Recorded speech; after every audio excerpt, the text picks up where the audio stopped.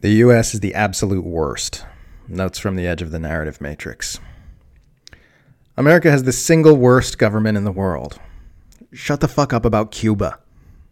Hands off Cuba and regime change America. Stop saying the U.S. is the worst government on earth. Others are way worse. Name one.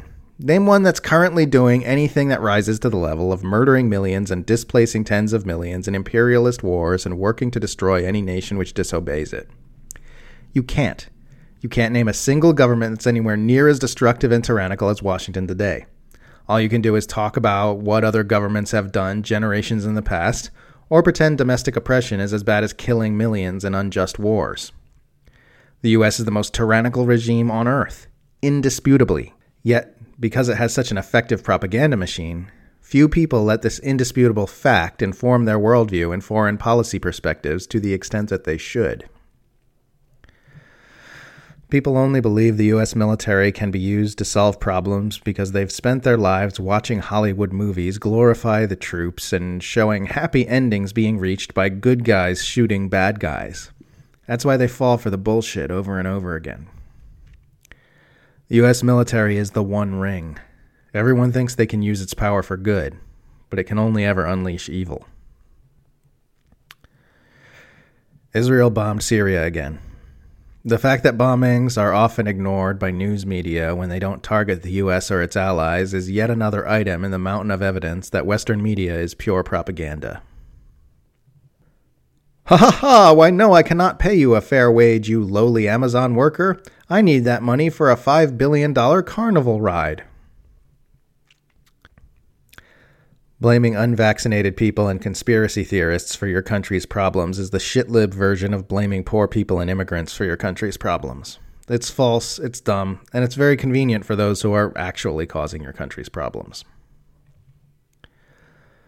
We've got to do something about all this disinformation, said the empire that is made entirely of disinformation. Better ways for the U.S. government to fight disinformation. 1. Spread accurate information. 2. Stop being an evil, opaque, and inherently untrustworthy institution. 3. Stop actively sowing disinformation. Every day the Western media spend manipulating people into accepting the murderous and exploitative oligarchic imperialist status quo as normal. They are engaging in disinformation that kills an immense number of people. But you'll never see the president working to silence them. The oligarchic empire has no problem with disinformation. It couldn't exist without disinformation. Its real objection is to people having the ability to share information which it does not control. Just in America, untold thousands of people die every single year as a result of an exploitative status quo which makes them sick and impoverished, and this is made possible solely because of a highly advanced propaganda campaign by the plutocratic class. Once you get out of America's borders, the death toll is far higher, where people are slaughtered by the millions in imperialist wars, proxy conflicts, and sanctions regimes, the consent for which is manufactured by aggressive disinformation ops. A fondness for ice cream is neither a political achievement nor an interesting personality trait. It's creepy how manipulative Jen Psaki is any time she's challenged on something gross the administration is doing. It's always, well, Ted, as you're well aware, it's perfectly normal and good that we're doing that thing, and you're kind of crazy and weird for suggesting otherwise. The ugliness isn't that she's bad at her job, it's that she's very, very good at her job. All U.S. press secretaries are professional liars, but the fact that she's able to skillfully perception manage any oppositional question to make the questioner look like a weirdo is something rare. Why must you attack even the U.S. politicians who are furthest to the left? Wrong question.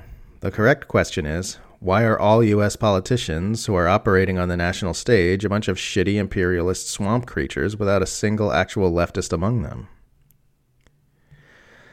Telling anti-imperialist socialists not to fight with progressive Democrats who are neither anti-imperialist nor socialist is just telling them to shut up and let Democrats control the American left. Mainstream pundits are like, the far left wants to end wars and income inequality, but that's just unrealistic fairy unicorn talk because people like me are paid by billionaires to prevent that from ever happening. I understand that you want peace and health care and a living wage, But you need to be pragmatic and realistic about the fact that we're going to pour vast fortunes into sabotaging all your attempts to get those things. There's a focus on profit-driven solutions to climate collapse because our profit-driven global model always values making more things, quote, men's work, and never values cleaning things up, quote, women's work. That's also why most of the work traditionally done by women is unpaid. You're only ever going to look for solutions to problems through the reality tunnel you've been conditioned to look through. For thousands of years, human civilization has been valuing the making of more things and devaluing the unmaking of things, when the latter is what we need right now. The oceans are our planet's best carbon sink, for example, and their ability to do that is being choked to death by plastic.